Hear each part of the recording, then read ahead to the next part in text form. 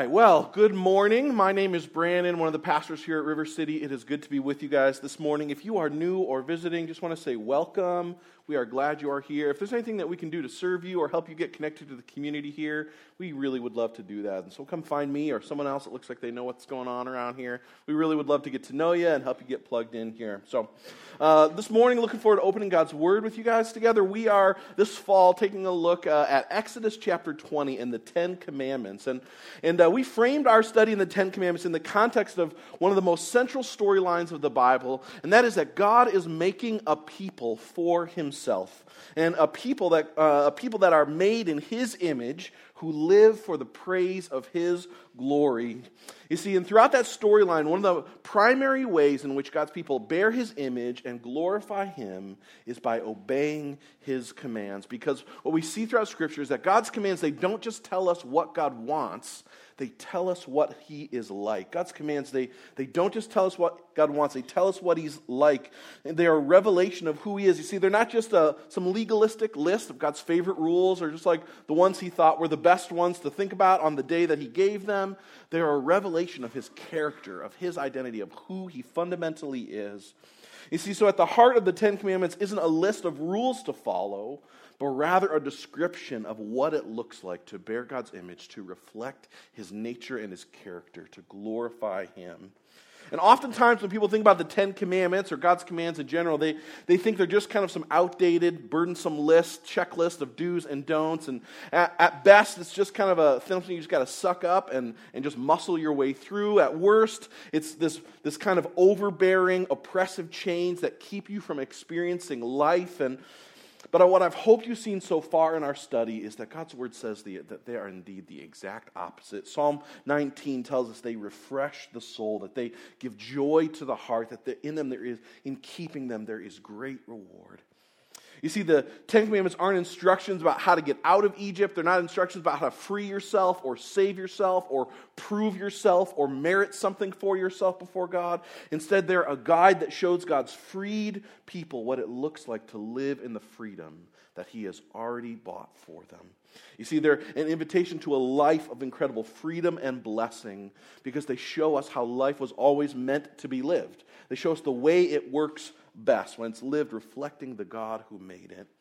And so we've seen so far in the first four commands is that life of freedom and blessing, it has everything to do with worshiping God. The first command focuses on worshiping the right God that calls us to worship the one true God supremely and exclusively. The second command, it focuses on worshiping the right God in the right way. We're to worship Him as He has revealed Himself to be, not as we want Him to be, not the version of Him we want to make for ourselves. We worship Him as He has revealed Himself to be, not as we want Him to be. Third command focuses on worshiping the name of God, because God's name is a revelation of His identity, and it's about His reputation and His character. We're not to misuse it. Instead, we're to hallow God's name, to praise it, to exalt it, to honor it with our words, and more importantly, we saw with our lives. And last week we talked about the fourth command, which calls us to focus on worshiping God through a rhythm of Sabbath rest. While the command we talked about last week, it has deep implications for what we do on one day a week. Ultimately, it's not about just one day a week, but it's about God's people living a life characterized by dependence on Him and rest in Him, characterized by resting in the finished work of Jesus every day, not just one day. See, together, those first four commands, they're referred to by theologians as the first table of the law. And what distinguishes the first four from the rest of them is that they're primarily about our relationship to God, while the rest of the commands deal primarily with our relationship to other people, right? Don't murder, don't steal, all that other kind of stuff. And those commands that are referred to as the second table of the law. And so it's usually the second table of commands that people think are the most important. It's usually the ones about don't murder and don't steal and don't lie. Those are the ones we really focus on, the ones we really hammer on. But when Jesus is asked in Matthew 22 which commands He thinks are the most important, He responds by summing up the first four commands like this, by saying, love the Lord your God with all your heart, soul, mind. This is the first and greatest commandment.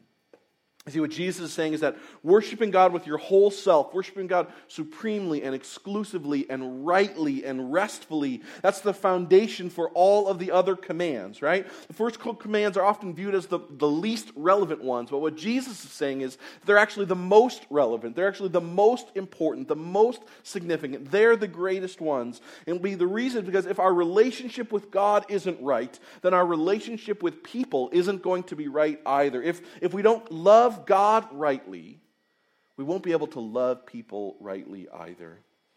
And that brings us this morning to our study of the fifth command, the command to honor your father and mother. Perfect timing, I know. It's like we planned something. It's like we thought ahead, which we did. It's a miracle, right?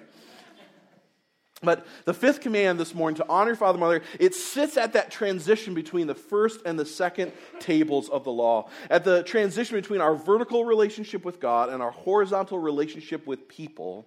And as we study this morning the fifth command, what I want to do is I want to show you that this command is not just for children. It's not just for children. It's actually for all of us. And there's two reasons. One is because we are all children. You might be a child for a little while, but you are someone's child forever. Some of us have grown up. We've always known or respected our parents. We've had a relationship with them. Some of us have only ever known one of your parents, or even maybe your adoptive parents. Some of us have grown up apart from our parents. Some of us have even outlived some of our parents.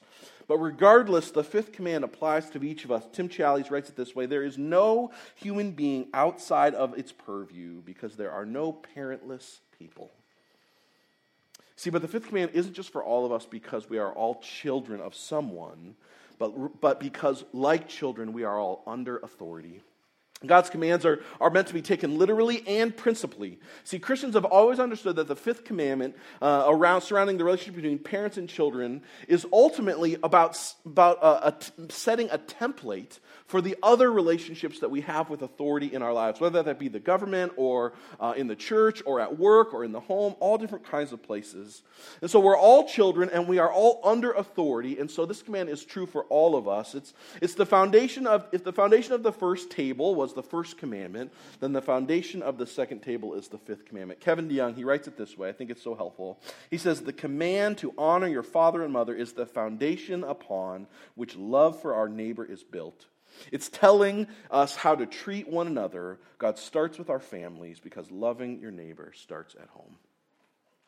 Now, before we dive in this morning to our study as we think about the fifth command, I just want to begin by acknowledging that for some of you, if not many of you, thinking about the relationship with your parents can be really hard. It can bring up pain points, hurtful memories, things that are really difficult, struggles, and the idea of honoring them can feel even more difficult, if not impossible. And I acknowledge that in some cases, honor is going to be really difficult. In some cases, there is real damage that runs incredibly deep. There are some traumas and experiences that cannot be overlooked and shouldn't be overlooked. And yet I still feel that God's word calls us to honor our parents.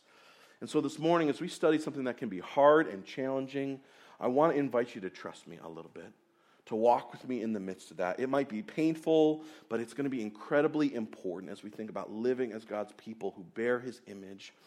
As I've prepped and as I have prayed this week in preparation for study and our time this morning, I feel like God has something good that he wants to do in all of us this morning. See, for some of you, that might be a corrective thing. For others of you, it might be a gentle and gracious restorative kind of thing. But for all of us, I think God's word is meant to bring life if we're willing to put ourselves under its good authority and let our hearts and lives be shaped by it. So, towards that end, let's pray, and we'll read our passage as we think about and study the fifth command this morning. King Jesus, we come before you this morning. We are grateful for you. We are thankful for your word. God, and we come just with the realization that the topic that we're addressing this morning can sometimes be really hard. And so we ask, God, that you'd be graciously, gently coming alongside of us. God, empowering me to speak rightly with grace and gentleness and truth, yet power. God, and also be enabling our hearts to respond rightly to you. And so we just say, we really need you. We can't do it without you this morning. Any other morning too, but we pray that you'd be gracious to meet us in our need for you this morning, God. Amen. Amen. So, Exodus 20, verse 12 begins this way: honor your father and mother so that you may live long in the land the Lord your God is giving you. So, our roadmap each week, as we've been studying the Ten Commandments, 4 points on our roadmap. We've been talking about instruction, revelation, confrontation, and transformation. 4 ways we want to think about the passage. So, same again this morning. Let's dive in. So, this morning we begin. What is the command to honor your parents all about? What instruction is God giving us? Well, that word honor, it literally means to see something as weighty or as heavy. That term calls for showing respect, for taking parents seriously into account, for treating them as significant. It's the opposite of showing somebody honor would be trivializing them or disregarding them or treating them as if they don't matter. You see, honor is something that begins internally and then it manifests itself externally. One commentator sums it up this way: honor is an attitude accompanied by actions that say to your parents, you are worthy, you have value, you are a person that God has sovereignly placed in my life. So the command calls us to honor, but it's important to notice what the command doesn't say as well, as much as what it does. You see, the command doesn't say you have to admire your parents. The command doesn't say you have to have affection for your parents. Most surprisingly, the fifth command doesn't even say you have to obey your parents. Instead, the fifth command calls God's people to honor them. Tim Challies writes it this way: God's basic command to humanity is not to obey your father and mother because obedience ends and at times can be sinful. Instead, God's command is to honor your father and mother because honor never ends and never is wrong. You see, don't get me wrong. The Bible clearly, definitely, absolutely calls children to obey their parents. In fact, in Ephesians 6, Paul commands specifically this when he tells children to obey their parents. He's specifically referencing this command. But in this passage and others like it in Ephesians 6, what you see is that the language of obedience tends to be used when the Bible is talking about young children who are under the provision and the authority of their parents. But when it comes to passages in the Bible where the passages are referring to adult children, there's this subtle shift that the Bible takes from obedience towards respect and towards care. You see, and that helps us to understand the reality that honor does not always equal obedience. Honor is not the same thing as obedience. All children, no matter how old, no matter what age, are called to honor their parents. And when children are young, honor most often takes the form of obedience. Obedience is a child's display of honor. It's how they show honor. You see, and parents are right to expect and to require obedience from their children. And children are right to honor their parents by obeying them and by respecting them. And so in doing so, as parents, by requiring and expecting obedience, what we're doing is we're teaching our kids about the inherent goodness of being under good authority. You see, we live in a culture that expects, if not encourages, rebellion. You see, we assume it's a rite of passage. It's just what kids do, especially teenagers. And yes, there is a natural development in the way people grow and the way they learn about who they are and express themselves. And you don't parent a 15-year-old the same way you parent a 5-year-old. But that doesn't mean that children have a license for rebellion and for disrespect, for stubbornness, for disobedience. It may be what they do because they're sinners. You see, disrespect and disobedience is sin. But it may be what they do, but it doesn't lead to life or blessing for them, and it definitely doesn't lead to life or blessing for you.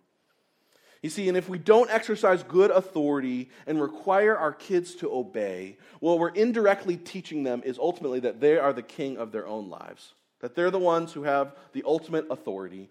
And on a pragmatic level alone, that's not going to be helpful for anybody. That's not going to help you in your life going to the grocery store and just trying to get some groceries without losing your mind, right? But it's not going to be helpful for you and your kids as they seek to have real relationships with other people in the world. More importantly, though, it won't prepare your kids for meeting the real king. You see, if your kids don't learn to submit to your authority, how are they ever going to learn to submit to God's authority? If they can't submit to someone who they can see and hear and touch, how are they ever going to learn to submit to someone who they can't see and cannot hear and cannot touch? You see, ultimately, the authority that God gives us as parents is ultimately about pointing our kids towards Him. And that shapes the way that we exercise the authority that we are given in their lives. It means that our discipline should not be an attempt to keep our kids under our control. It shouldn't be an attempt to punish them for annoying us or for making life difficult for us. or for embarrassing us, but instead the goal of our discipline should be to shepherd our kids to long to be under the good authority of God. You see, and I want to say this as graciously and as gently as possible this morning. There are lots of reasons why parents do not exercise good authority of their kids and do not require obedience of them. There are lots of ways, but there are two things I think really I want to highlight this morning. And one is that parents don't do that or find it incredibly hard because they themselves are not putting themselves under God's good authority.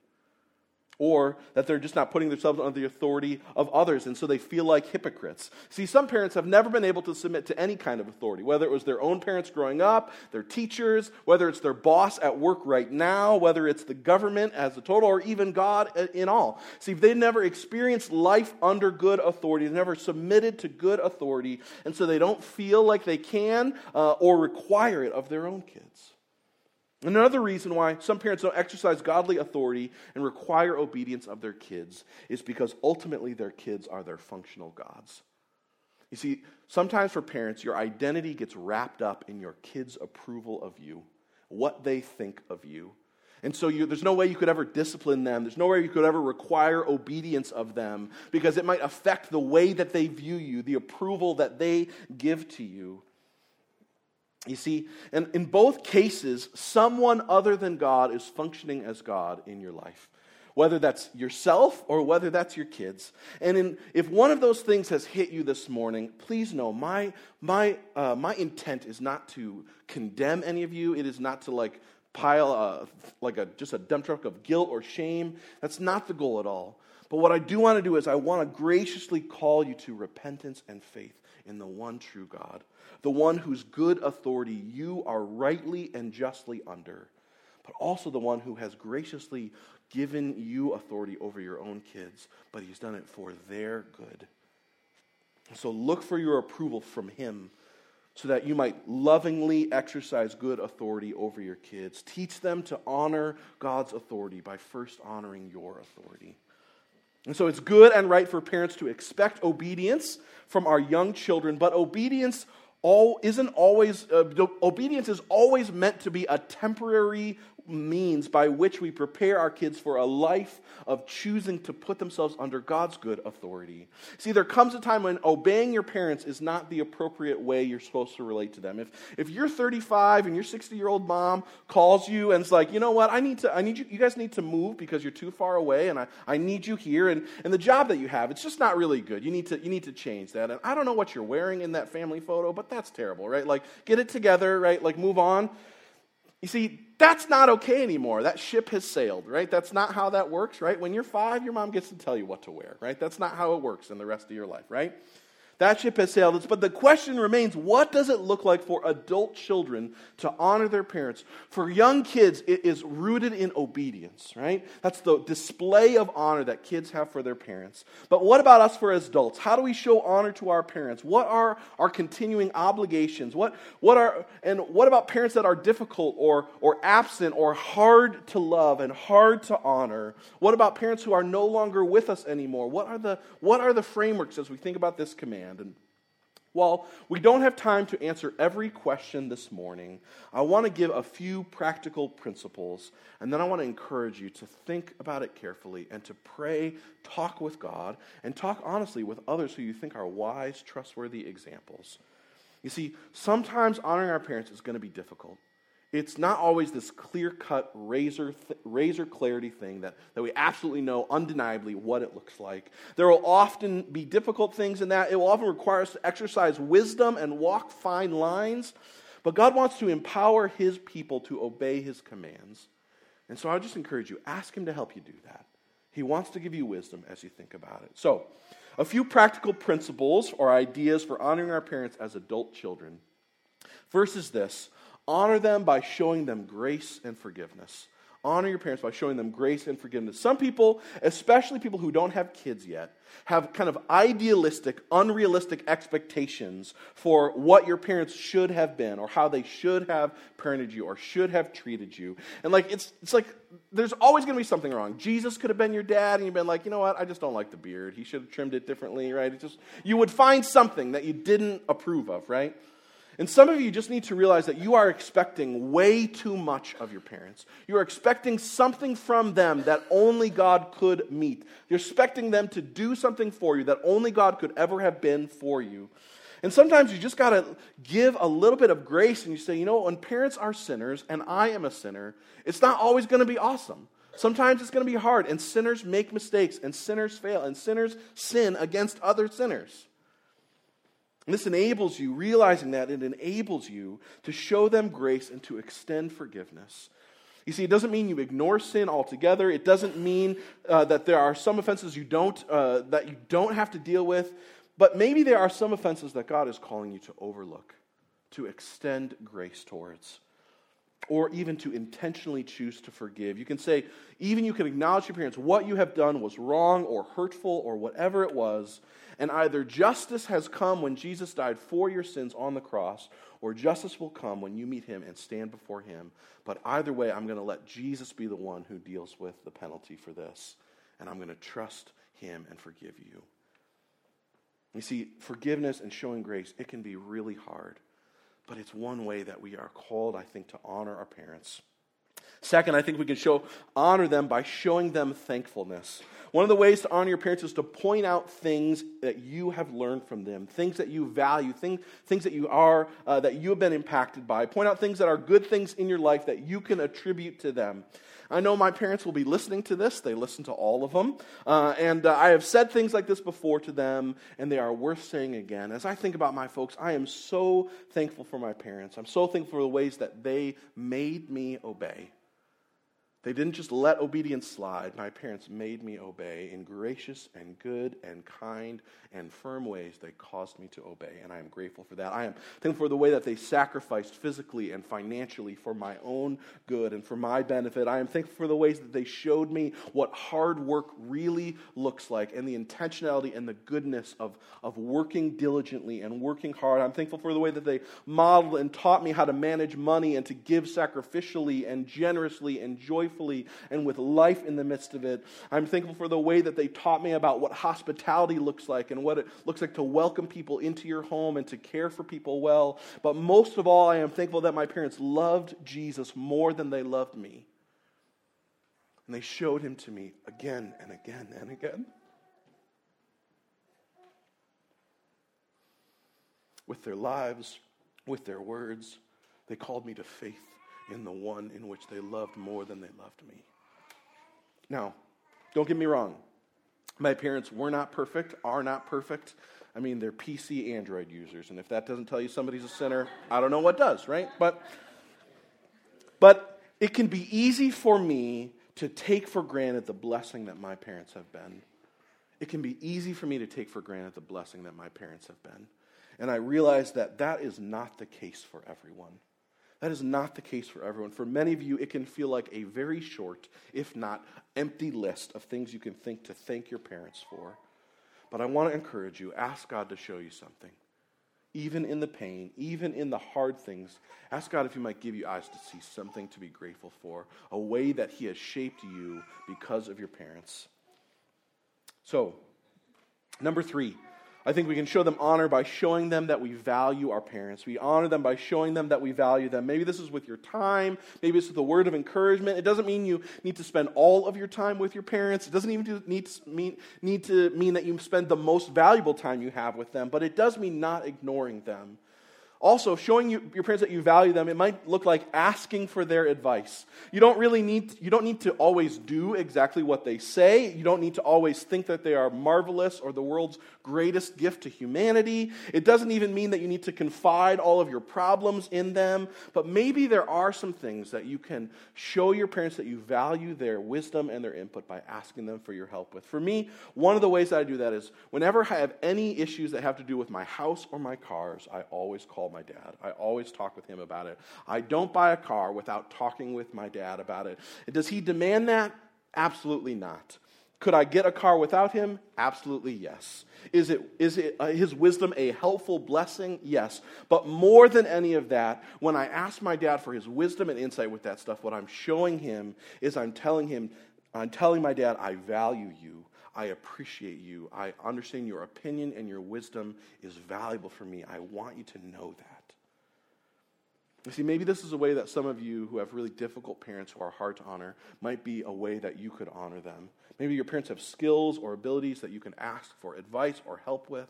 That might be one way you might be able to honor them. Next, I think we can honor our parents by showing respect for them. And that starts, I think, with your words about them. How do you talk with your kids about your parents? How do you refer to them? How do you speak about them? More than that, even how do you speak about your spouse to your kids? I think one of the most important things that we can do in honoring our parents is about speaking about them and speaking to other parents in a way that reflects an honor for that role. Even if you disagree with your parents or feel that they are not worthy of honor, you can still respect them in the way that you speak about them. For some of you, and I don't mean this in a trivial way, for some of you, honoring your parents might simply mean not speaking about them very much. And I don't mean that to trivialize them or to belittle that, but for some of you, one of the ways you might be able to honor them is just by not speaking much about them. So, speaking words about them. Also, I think we honor parents in the words that we speak to them, right? You can, I think this can look like some of the things that I've said before about asking for help, about asking for advice, about encouraging, about offering thanks. But most importantly, I think this has to do with with the way our tone and posture is as we speak with our parents. Is your tone and posture with them marked by a kindness or a bitterness? Is it marked by a gentleness or a harshness? Is it marked by an openness or a defensiveness? Again, honoring your parents, it doesn't necessarily mean obeying them. Respecting your parents, it doesn't necessarily mean obeying them. When parents demand what God forbids, then we don't obey them. We obey God, and we honor them by obeying God, who is more important than them. Or when parents overstep their bounds and demand obedience from adult children, we may also refuse to obey them. But even in your refusal to obey your parents as adults, you can still show respect. Rather than exploding in anger or making a great show of kind of just defiance, you can respond with dignity and calmness and respect, even while remaining firm in the positions that you hold. Showing respect also, it does not mean agreeing or enabling. I need you to hear this. Showing respect for your parents does not always mean agreeing with them or enabling them. You see, respecting your parents doesn't necessarily mean agreeing with or approving of everything they have ever thought or done. It doesn't mean just giving them a pass because they're your parents. And respecting your parents, it certainly does not mean enabling their sin or covering it up or hiding it from others or from other people in family. In fact, sometimes the most respectful thing that you can do for your parents is to graciously and lovingly confront them in their sin and call them to faith and repentance in Jesus and life in Him. And so we can respect our parents, show them respect, but also I think we can honor them by showing them a reflection. One of the best ways you can honor somebody is to repeat what they have taught to you, right? Old adage, right? Imitation is the most sincere form of flattery, right? If you had a good example of parents, then imitate them. Reflect that in them. Reflect the things that you saw in them as they see that there is tons of honor in that. Maybe your parents were not worthy of honor. Maybe there is not a lot, if anything, that you want to imitate about their parenting. But maybe you can honor the office of parenting by reflecting good examples of parents, whether it's what you see in the world or whether you see here at River City. Honoring parenting in your own family by reflecting good examples. Lastly, I think we can honor our parents by showing them care and support, whether that's checking in on them or visiting them or helping them as they get older. I am so incredibly thankful for my mom's example of selfless and humble care and support these past few years, for my own grandparents, for her parents as she helped them as they finished their races here on earth. And as I think back about the past few years and the way that she loved and served her parents, there was nothing easy about that emotionally. There was nothing easy about that physically. There wasn't anything easy about that financially. But she showed me, I think, what a powerful example looks like of what it looks like to choose, to really intentionally choose to honor her parents, even though it was hard. And I am so grateful for that example and for seeing that in her. So I hope that's been helpful for you.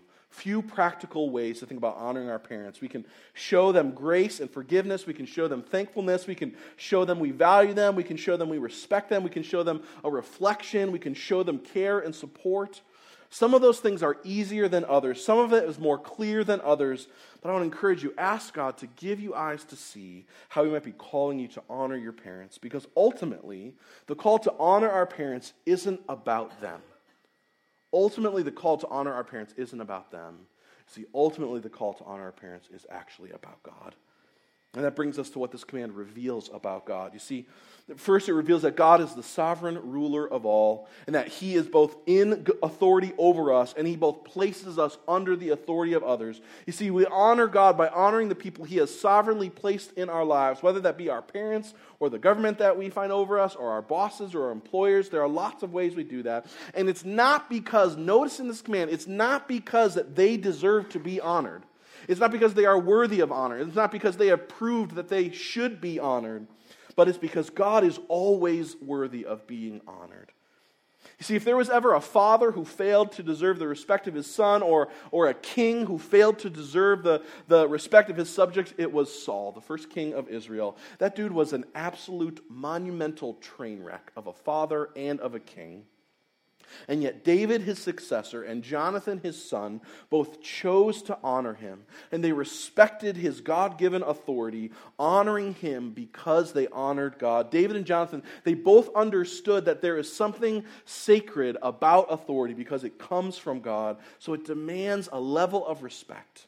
One commentator sums it up this way. He says, just as God's sovereignty is displayed in elevating rulers to lead a nation, God's sovereignty is displayed in choosing parents to give birth to a child. God calls us to be people who respect His sovereignty by respecting the parents He saw fit to give us. There is no exception for bad governments or bad parents. He calls us to honor them as an outflow of honoring Him. I need you to hear that this morning. Ultimately, the call to honor our parents isn't about honoring them, but it's about honoring Him who is worthy. But the passage points us as well, not to a God who is just the sovereign ruler who's worthy of honor, but a loving Father who wants to bless and give good gifts to His kids. A Father who is easy to honor, who we long to do it for. See, God doesn't lead with the stick. He leads with the promise of blessing. Did you notice the second half of the verse, right? It says, so obey or honor your father and mother so that you may live long in the land the Lord is giving you. The Apostle Paul, he echoes these words as he's speaking to Christians in Ephesians 6. He says, honor your father and mother, which is the first commandment, with a promise, so that it may go well with you and that you may enjoy long life on the earth. And the point is not that if you honor your parents that you will physically live more days, right? But the point is that honoring God, obeying Him, God's ways, they bring life and blessing. God's ways bring life and blessing. It is the natural outworking, and that's because God wants for His children, He wants to bless His people. He's not a capricious, evil, manipulative kind of God. He wants to bless. The God that we serve is a Father who is full of life and blessing. Over and over in the Bible, God reveals Himself as a good and loving Father who desperately loves His children and genuinely longs to bless them. That's the character, that's the identity of the God that we are called to honor through honoring our parents. The problem is that while God is a righteous and just sovereign ruler, and while He is a good Father, a loving Father, the truth is that we are all rebellious sons and daughters. See, and that brings us to how the passage confronts us. You see, Satan lives in rebellion against God, and Satan wants us to follow his rebellion in living independently from God. You see, like Satan, we have both sought to be the rulers of our own lives. We have sought to be the ones in authority of ourselves and to reject all other forms of authority. We have rebelled against our good God, our good King, and our loving Father. We have not only dishonored our parents and those in authority of us, we have failed to honor our parents rightly. And in doing so, we have both dishonored God and failed to honor Him rightly. You see, we have done what is wrong and we have failed to do what is right. And like the rest of God's law, the fifth commandment for us is impossible to keep. It's not just difficult, it is impossible for us to keep. We fail somewhere. None of us is a perfect child. See, but Jesus is. See, none of us are the perfect child, but Jesus is. Philip Ryken writes this, from the manger to the cross, Jesus was an obedient son who brought honor to his earthly parents and his heavenly Father. He is more than our example. He is the perfect child that God demands that we should be, and everyone who trusts in Jesus has a perfect obedience to the fifth command, because when Jesus obeyed his parents, he was keeping God's law on our behalf. You see, and when Jesus died on the cross, he paid the penalty for all the ways that we break the fifth commandment as much as any other sin, so that instead of looking at what we have done, and instead of looking at all of the ways that we have dishonored and disobeyed our parents, all the ways that we have dishonored God in the process, God looks at what Jesus did in obeying his earthly parents and also in honoring his heavenly Father. And he looks on us and he sees Jesus' perfect obedience. You see, Jesus is the perfect Savior in part because he was the perfect child. You see, and it's faith in the person and the work of Jesus, the perfect child, the perfect Savior on your behalf. That's the thing that frees you to have the kind of fatherly family relationship with God that not only fills your heart with love and approval, but it's through him that you have the kind of perfect parent love that you have always longed for, the kind of perfect family love that you have always looked for to find in someone or something, to find in only the thing that even the best parents cannot give. You see, and it's through faith in him that not only transforms your relationship with God, but it's the thing that transforms your relationships with people. It's the thing that transforms your relationships with people, especially your parents. You see, it's only when your primary relationship is with God that you'll be able to love and honor your parents well. It's only when he is the one that shapes you that you'll be able to love and honor them well. See, not depending on them too much or too little, not looking for them for something that only God can actually give you.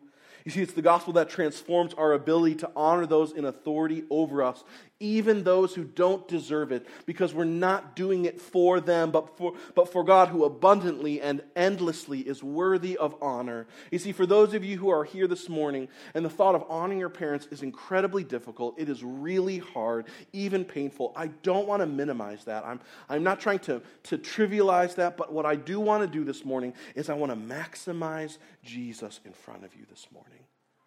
I want to elevate him in front of you this morning. See, he loved you when you were not worthy of love.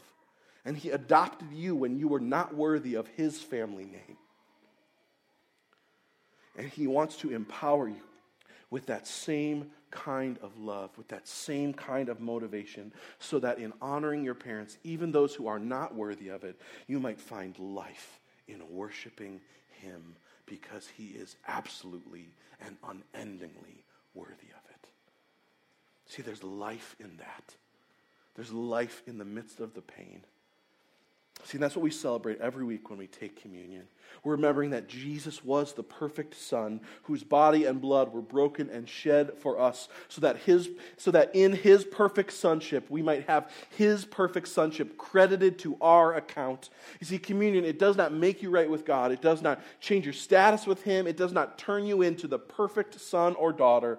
It's only faith in Jesus that does that. Instead, remembering communion, taking communion, it's a chance for us. It's a way in which we remember who he is, remember all that he has done. It's a way that we remind ourselves of the perfect, glorious Son who brought many of us to be sons and daughters to glory, home with him, so that we might be filled with a love and a gratitude and a thankfulness for him that might overflow in a life of worshipful obedience unto him. You see, the bread and the juice, they are in the back. And at River City, you take the bread and you dip it in the juice. That's how you take communion here. And as we sing and as we worship and as we remember the gospel together in song this morning, if you have put your trust in Jesus, if he is the perfect Son in which you trust that you are seen as perfect in, if you have trusted in his perfect sonship on your behalf, then whenever you're ready, go back, take communion during our time of worship. Go back, remember all that he has done for you. Remember the cost of it. Remember the life that is in it. You don't need to be a member here. You just need to belong to Jesus. But if not, if you've not trusted in his perfect sonship on your behalf, then I would encourage you this morning to hold off on taking communion. You are welcome here. You are absolutely welcome here. But I encourage you, don't just go through religious rituals. Don't just go through the motions. Instead, come to Jesus. Let the person and the work of Jesus transform your relationship with God so that it might transform your relationships with people, and especially your parents. And so as we take communion, as we sing, I would encourage you this morning, talk with God. God calls every child of every age to honor our parents, to refuse to dishonor them as an outflow of the way that we honor Him.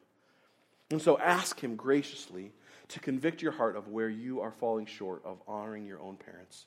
Ask Him to give you eyes to see that. Ask Him to show you as well how He is calling you to honor them as worship unto Him. But more than any of that, don't just stop there with what you're doing wrong and what you're supposed to do. Ask Him to show you the beauty of Jesus, the one who was the perfect Son for you, on your behalf, in ways you can never and will never be. Ask Him to show you that so that in Him you might be free to honor those to whom honor is due. To that end, let's pray. King Jesus, we come before you this morning. We are grateful that you are absolutely, unquestionably worthy of honor. God, there is nothing dishonorable about you. And so we come this morning recognizing that you are worth every ounce of honor we have to give you. God, and also recognize that you call us to honor our parents as a way of honoring you. And so, God, we ask you that you would help to empower us to do that. God, for some of us, our parents are not worthy of honor. They are not worthy of the respect that you call us to give them. But Jesus, you are. And so, God, we pray that you would graciously motivate us, not out of duty, not out of obligation, but out of love for you, the one who was the perfect Son on our behalf, the one who gives us right relationship with the good, perfect Father who loves us perfectly and approves of us rightly, who gives us what our hearts are longing for. God, empower us with that kind of gospel good news so that we might be your people who live for the praise of your glory by obeying your command to honor our parents. God, for our good, for your great glory in all the world we pray. Amen.